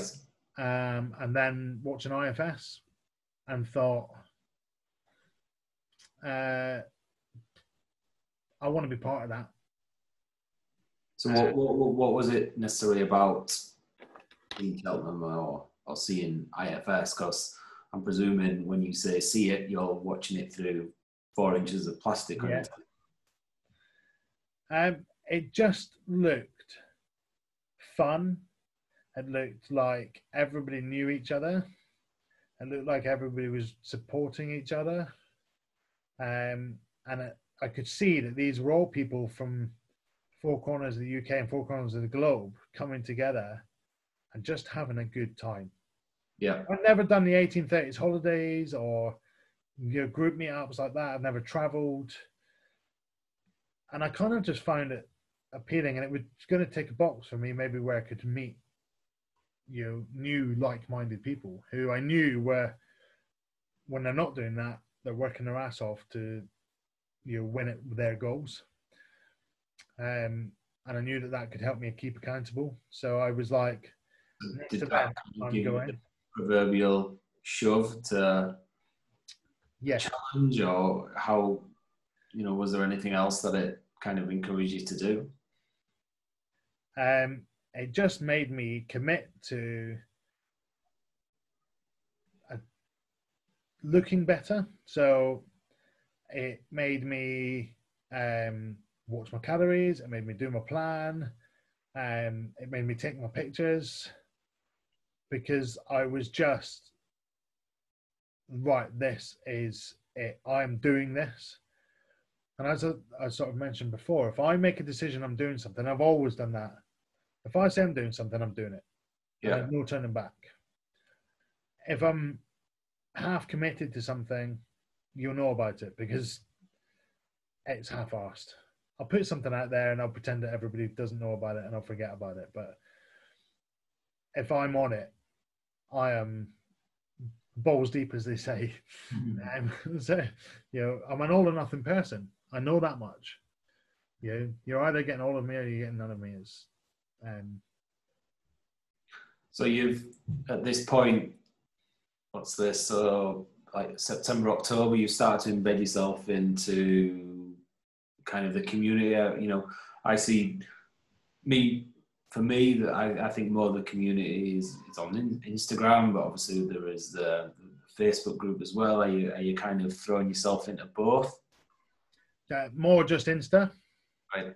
And it was the time of I knew that London Live was the next one, so I bought a ticket very early for that. On your own? No one else? Just no one else. Bought a ticket for that, joined the group, found out where everybody was staying, and I'd made a decision I was going. And by buying a ticket, I was committed. Yeah. I never thought once about not going. I'm okay with going into new situations. I'm a salesman. I can talk to people. So it's I can knock on, if I can knock on council estate doors, yeah, ask them if they want to buy Sky TV at 8:00 in the middle of a November night. Tough gig. I'm not worried if I'm gonna be able to walk into a room full of people and meet. But it doesn't mean it's not nervous actually when you get there. But yeah, because I bought the ticket, I committed to it. That meant I had to go looking my best. And then, when I arrived, I met Sam straight away. She didn't recognize me. Obviously, I recognized her. She gave me a massive hug, and Craig Davids, and we were on our way. That's it, isn't it? That's the standard JSA meet initiation, isn't it? Hug, Craig David, game on. I just down the hatch.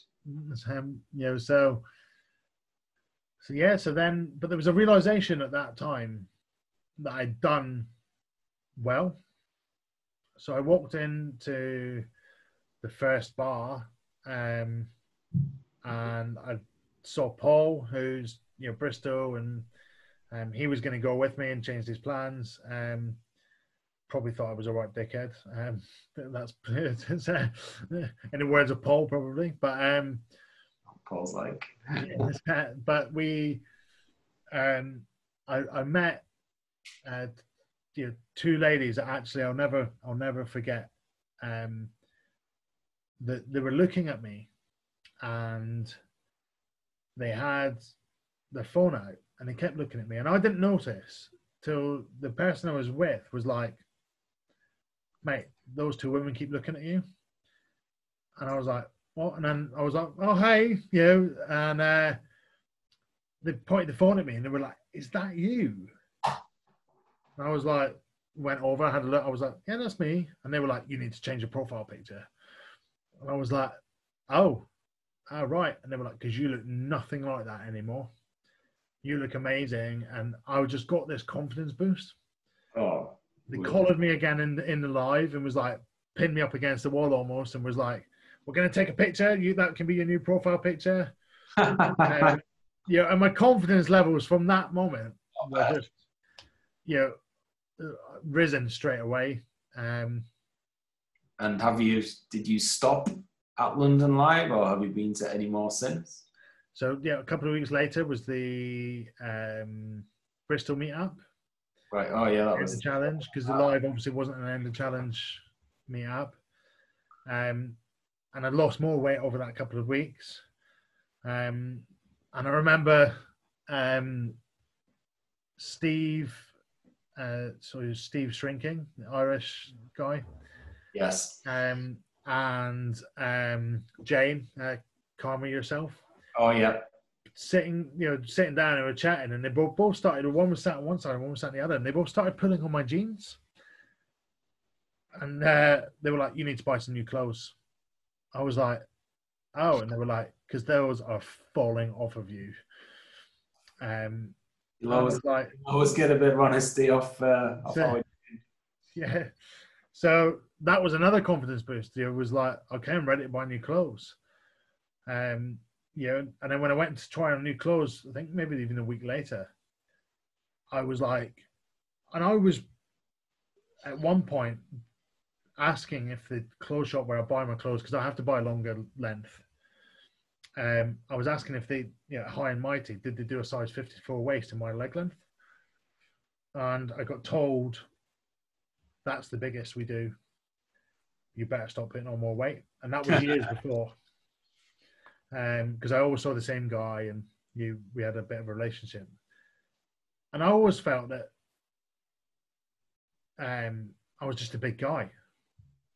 I never really saw a problem with having to go and buy bigger clothes. But when I tried on these clothes afterwards, it took me forever in this one shop to find the right size, because I went and tried on a 48 because I thought I might be in the fours. They fell off me. I went and tried. I thought, I'll get the 46. They fell off me till I found a 42. And then I was trying on 3XL t-shirts, too big. Suddenly I'm down to an XL tall fit. Yeah. I'm like, and then realize. Mate, you're walking around with like a dog with two dicks. Yes. I felt that was just a massive, realization of, you've done something here. Yeah, and that's good. And like you say, you that encouragement from Steve and Jane, you might not have even realised that you needed to, because you just assumed that everything was fine, and to you it was. But that gentle push and encouragement, what you tend to get from the members, like they're not shy coming forward. Some of them, and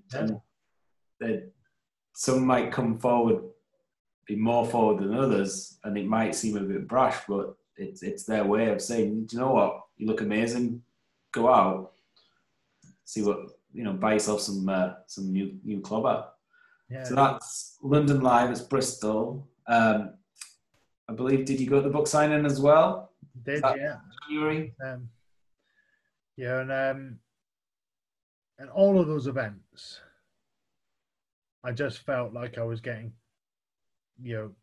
further and further into the community. That was only in January, the book signing. It seems such a long time ago. Well, 6 months ago, really. So when the meets tend to get organised, you like the newbies as such, as the label. I don't like the label, but we might judge. The newer members of the GSA, you always tend to find that they're kind of sitting on the fence about it, or I don't want to go on my own. You were there once. I was there once. You tell me what advice would you give them? Go. That's it. One word. Go. Go. And you will have one of the best nights of your life, I think.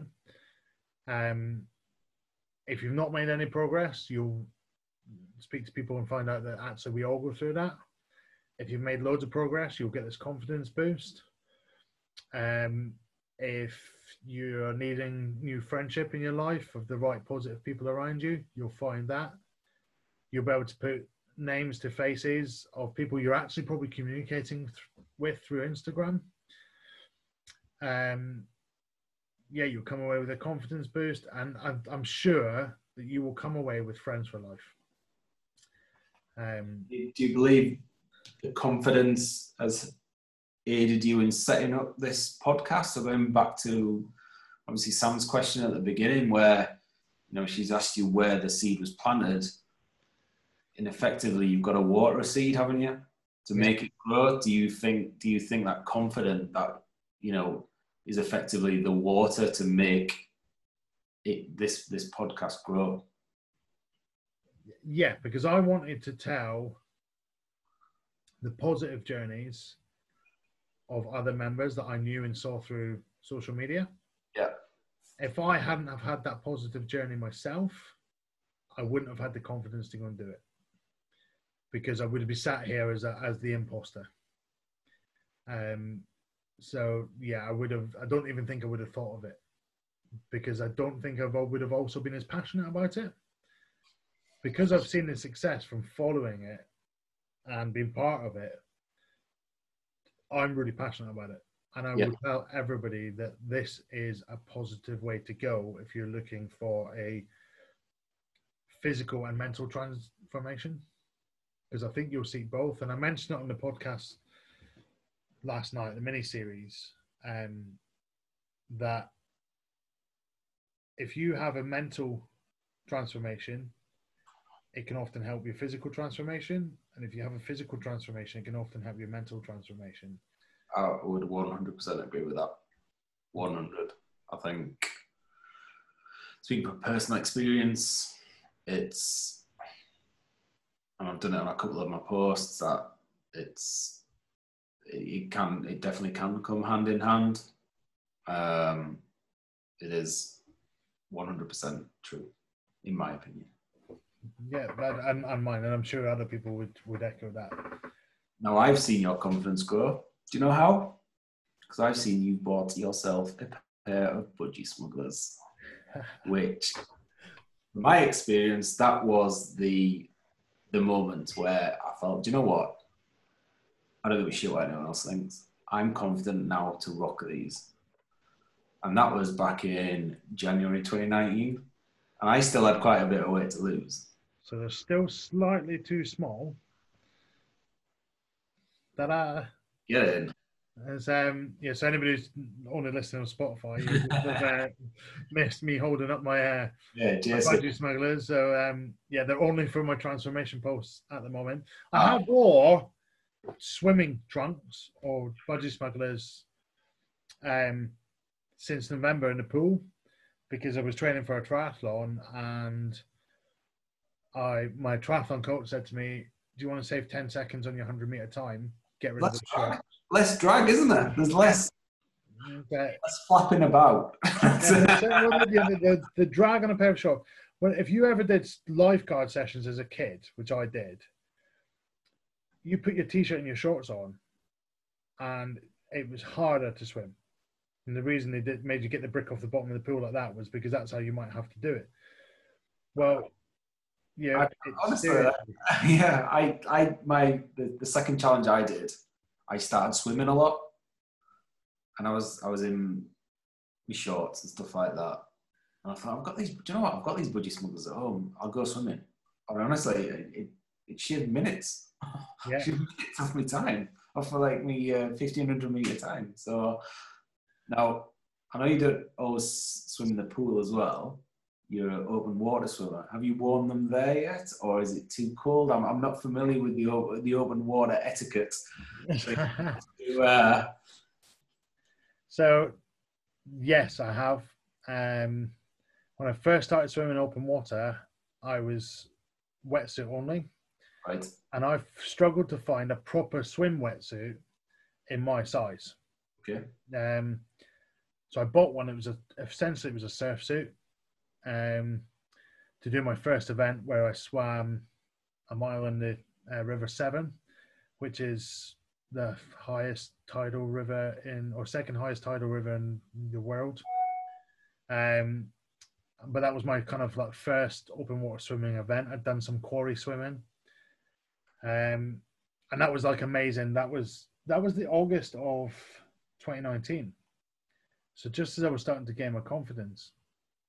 But since then, throughout the winter, it's just, I'm sorry, but it's too cold to actually you maybe go for a dip as you do, Pav, but getting in for a sustained period of time is challenging.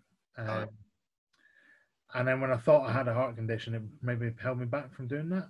Right. So like kind of the shock. Yeah. Off I go and sink to the bottom of the quarry, never to be seen again. But yeah, so this summer, I've been swimming skins, as it's called. As they call it. So you swim in skins. So yeah, I don't like the wetsuit. It's too much restriction on my stroke. Right. So yeah, I've been budgies only, and yeah, I think it's called Shrink or Swim. Definitely shrink or swim. The water temperature can vary overnight. In shallow water, it actually varies quicker than deeper water.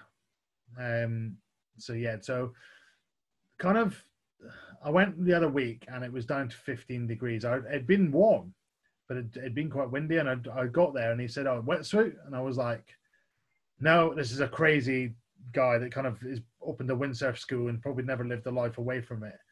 And he was like, "Yeah, wetsuit swim today?" And I was like, "No, mate." I was like, "You know me, I'd just get in." And he was like, "It's 15 degrees." And I was like, "Oh, I don't have my wetsuit with me." And you get in, and you know from taking a dip, it's that immediate. You've got to focus on that out breath. Takes your breath away, doesn't it? Yeah, there's when I first started to do open water swimming, I met my friend's brother, he had a heart condition actually and started swimming to improve his health. But he's now like super distance, like swam Lake Windermere, which I think is like 20 miles long or something. Swam the channel as a relay. But I remember him pulling me to one side before I went in, and he was like, "It's going to be cold. Look dead in the eye. It's going to be cold. You're going to feel shock. Focus on your out breath." I was like, "Okay." And I went and got changed. I came back and he was like, "Right, what are you going to do?" And had I not had that, I think I would have, when you hear about these people jumping into water in the summer after, it's really warm and then they die. I think I might have been one of those. Might be one of those. Yeah, so his advice, and it always sticks with me: you get in, you absorb the temperature, then you get on with what you're going to do. But I love the feeling of it. It's great. It's great that you've found something that you love. Do you have any other hobbies at all? Anything that? So still love playing football when we're allowed back. I definitely want to keep training for a triathlon when I can. Yeah. Because like I said, that's like my life goal. And now that I've got the okay from the Ticker Man, it's game on for that. I love boxing with a severe passion. And actually, I had a conversation with my boxing coach last Friday. So I've just gone back, really, because he's like one of the first people to say he was offering sessions when the PTs were allowed to. Yeah. And he's been talking about my progress since I've gone back. But I've flitted in and out with it. And I was like, do you know what? I think the reason why I'm making better progress now than I ever have done before. And he was like, before I even had time to say it, he went, because you're fitter.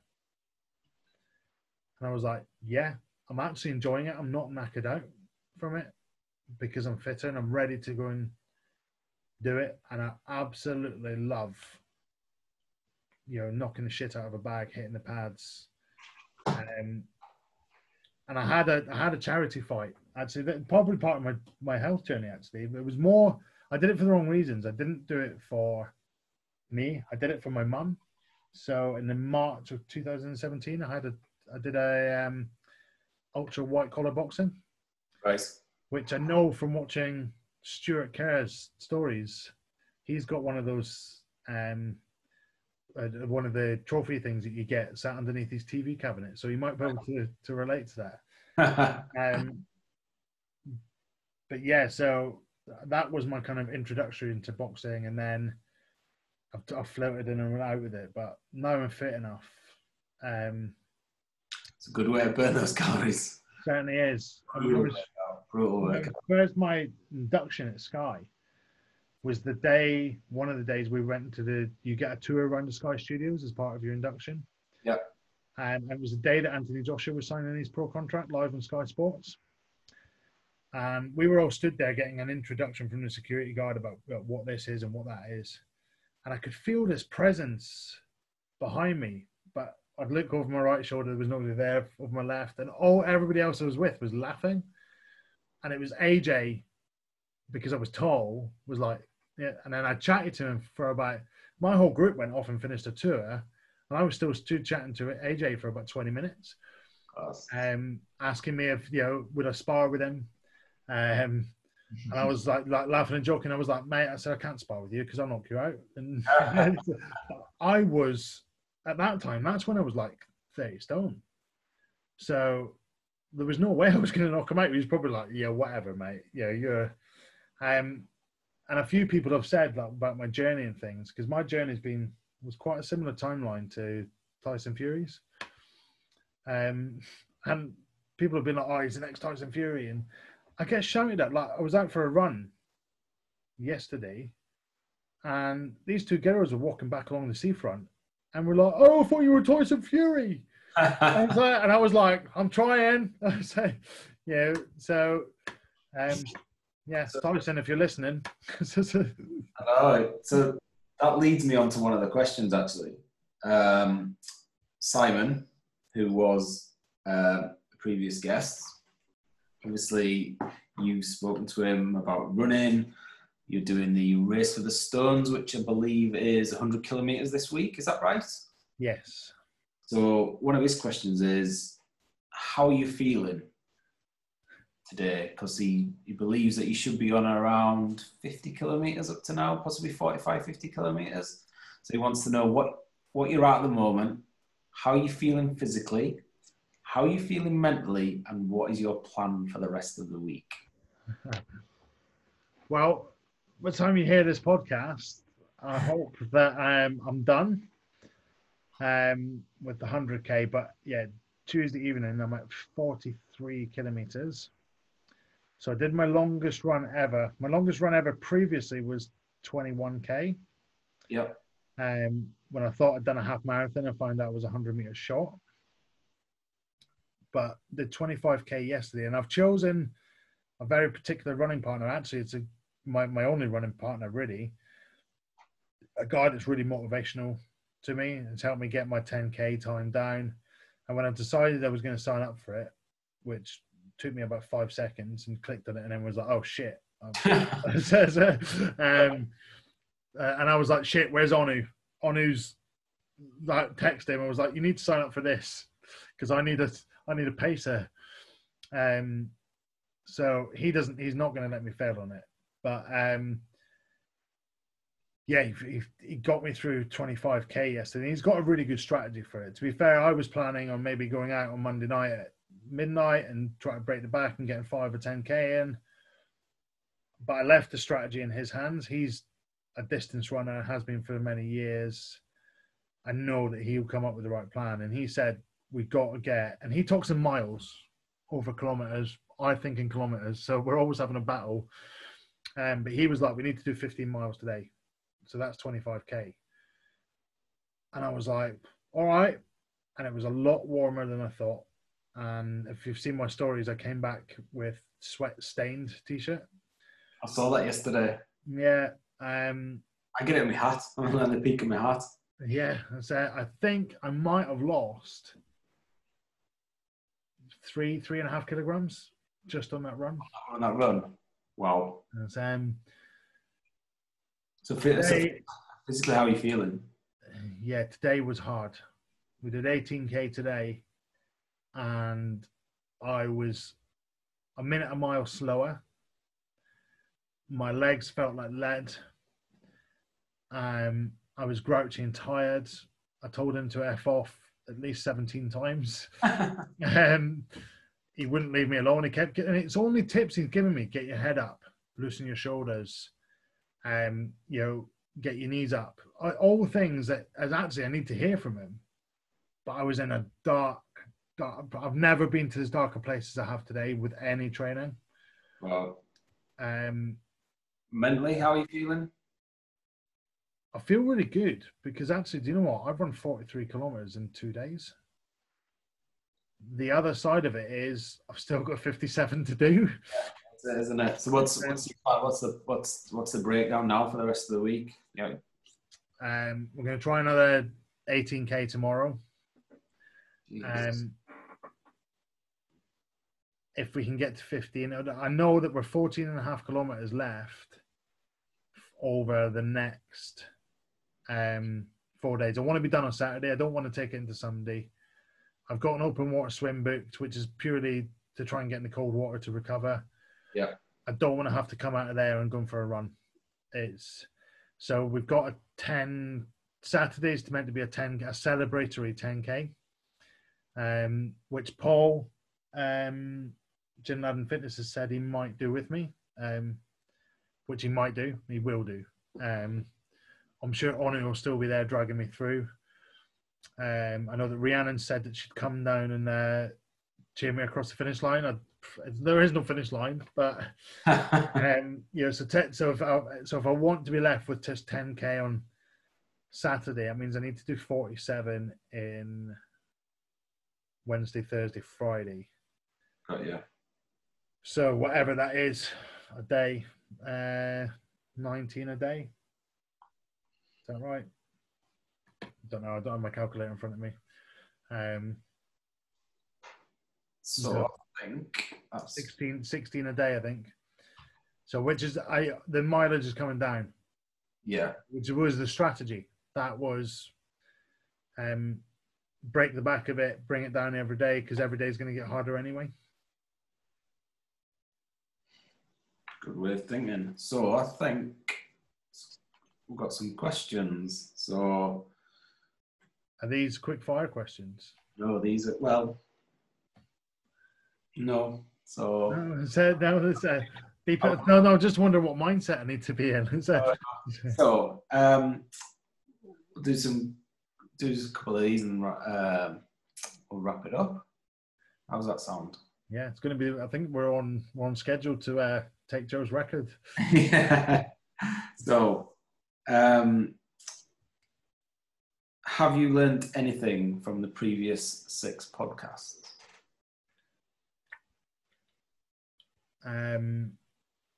Yes.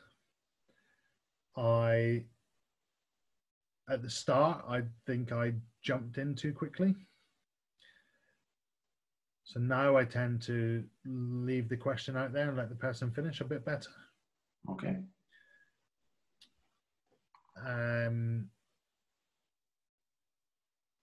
I've learned, just by starting it, I learned how to do a podcast and make it posted. I've learned that I need to be a bigger part of the JSA community on Facebook. And from every guest, I have been able to shape my new challenge goals better than I've ever been able to before. So I'm actually learning from my guests myself. So yeah, I've taken away being consistent with logging to MFP. I've taken away being able to shape a different challenge goal. I've taken away getting a set of budgies. And I learned from Jack's podcast in particular that actually there was a lot more to my story, and I related a lot to his podcast. I think a lot of people have. I think it was a great podcast, Jack's. I think yeah. I've said to myself that I wasn't. I'll hold my hands up when people say, "Oh, I've had a poor relationship with food." I just didn't get it. Like, I ate food because I liked food.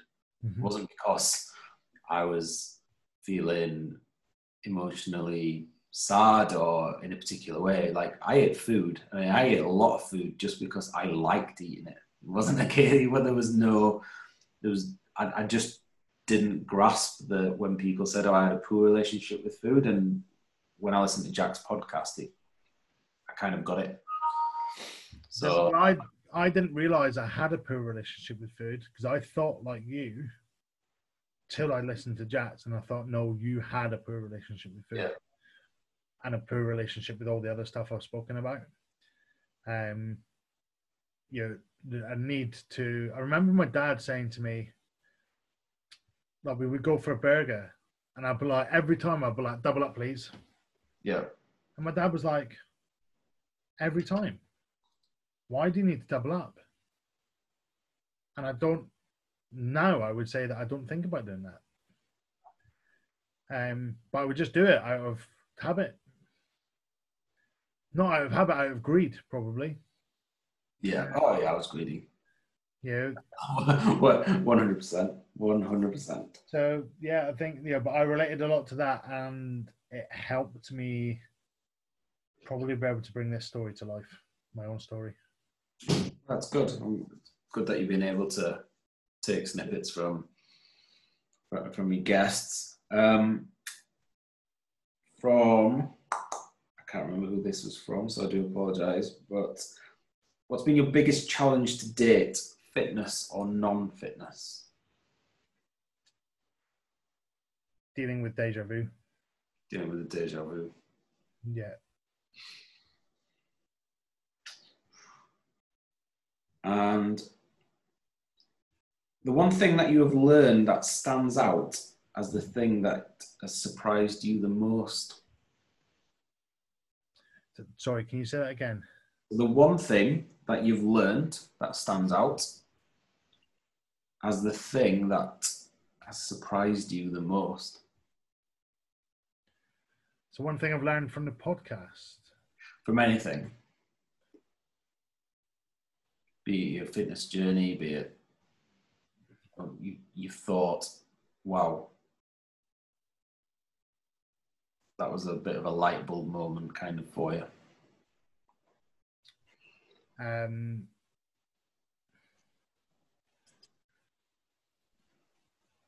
Recently, I'd say recently, maybe in the last 6 months, since I've lost my weight, and to all my friends, they call me Big Man because they think they're funny fuckers because my surname's Man. Yeah. And I think I'll always have that title. That's who I am. But the main greeting I would have from people, clients at work, colleagues, when I first meet people, there was the reaction of, God, you're a big guy. And that changed. I've not actually heard that said that way. It's, I'm now here, you're tall. And I was like, hang on a second, I never thought of it. Whenever I'd hear big before, I'd always think tall. Yeah. Actually, that's not what people were saying to me. They were talking about my stature and my size. Whereas now, because when people say you're tall, that's what they're noticing. They're not noticing my size. Right.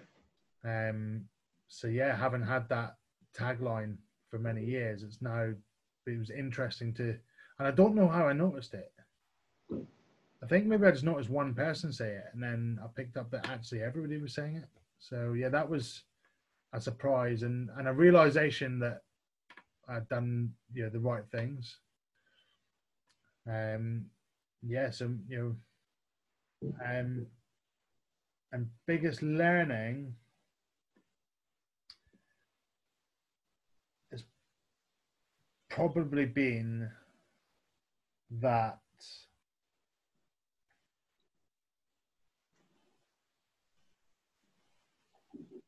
I don't need to show off. I don't need to be.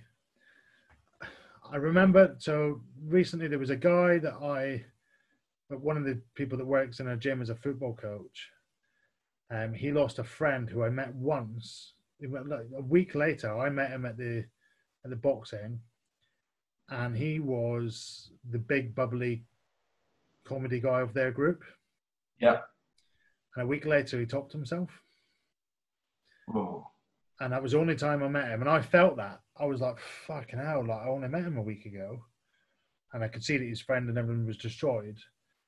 But I've hid behind that need to be humorous, likable, all of that, all of my life, because I'm not confident in who I am. Just be you. Yeah, you don't need to. No, I have a sarcastic comedy, quite type nature. It's my grandfather was the same, but I've hid behind that, and I learned that from thinking about that person that actually he was deep and unhappy inside, and maybe if you know those people, just consider why they're acting like that.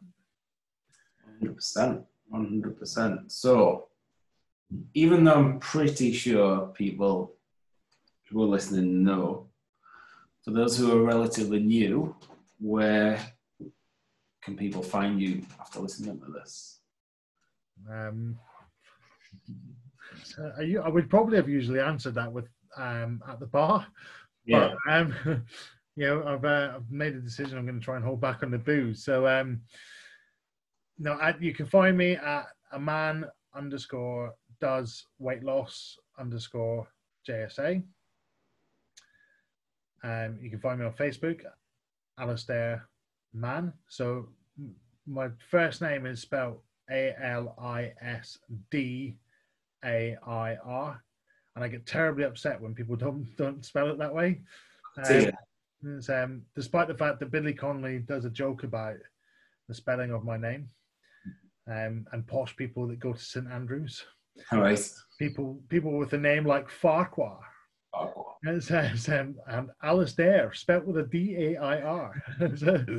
So, you can maybe remember it from that. Excellent. So, I just want to finish on again by just saying thank you.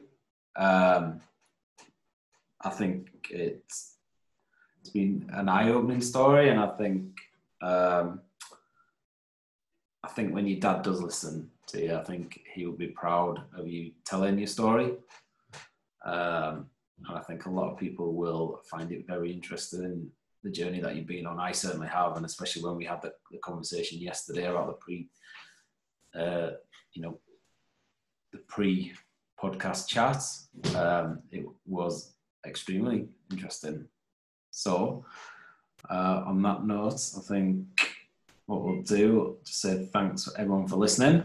As Alistair said in the podcast earlier, he's now doing a weekly podcast in addition to these guest podcasts, which will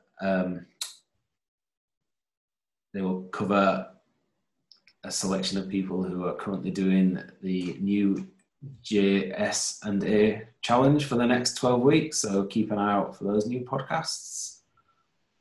So Alistair, thank you very much for your time. Yeah, no, thank you. And I really appreciate you hosting. Maybe there'll be a reason for you to come back a third time. We never know. There's something that we might have discussed. Never say never. Never say never. But as I said before, if anybody's found any of these topics resonating, or you want to talk about anything like that, my door is always open, and I'll quite happily listen to you and keep your story between you and I.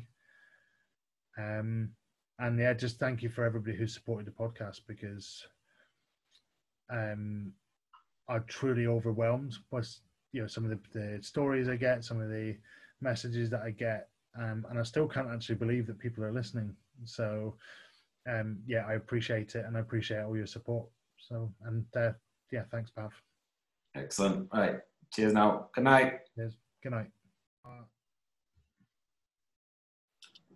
So I've got some quick fire questions, about half a dozen. So let's go. First one, men's lycra shorts, yes or no? Yes, as a like cycling short, absolutely. Stops the chafing. There you go, Mark. That was from Mark. Your go-to drink in the pub. A pint of lager of some sort, Peroni,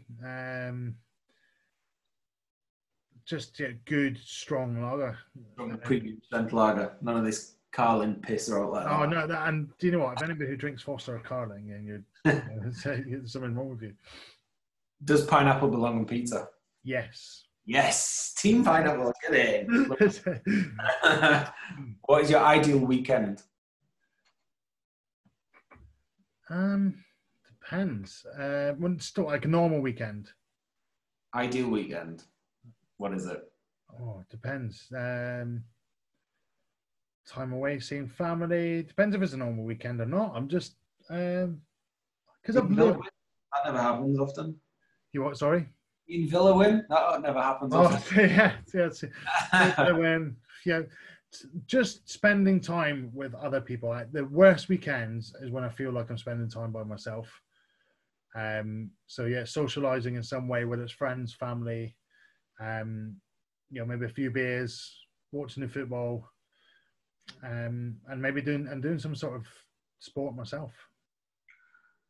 How many tequilas before 7 is too many? This has come from the this is the book signing. From the book signing, and I think I instigated it. Well, I think one person mentioned it, and I went for it. Yeah. I can't remember how many was drunk, but there was too many for somebody. I know that much. So it depends who that question was from. But yeah, too many. Probably 10. 10. My God. And is there anyone who inspires you in any aspect of your life? Loads of people inspire me. My best friend, my dad.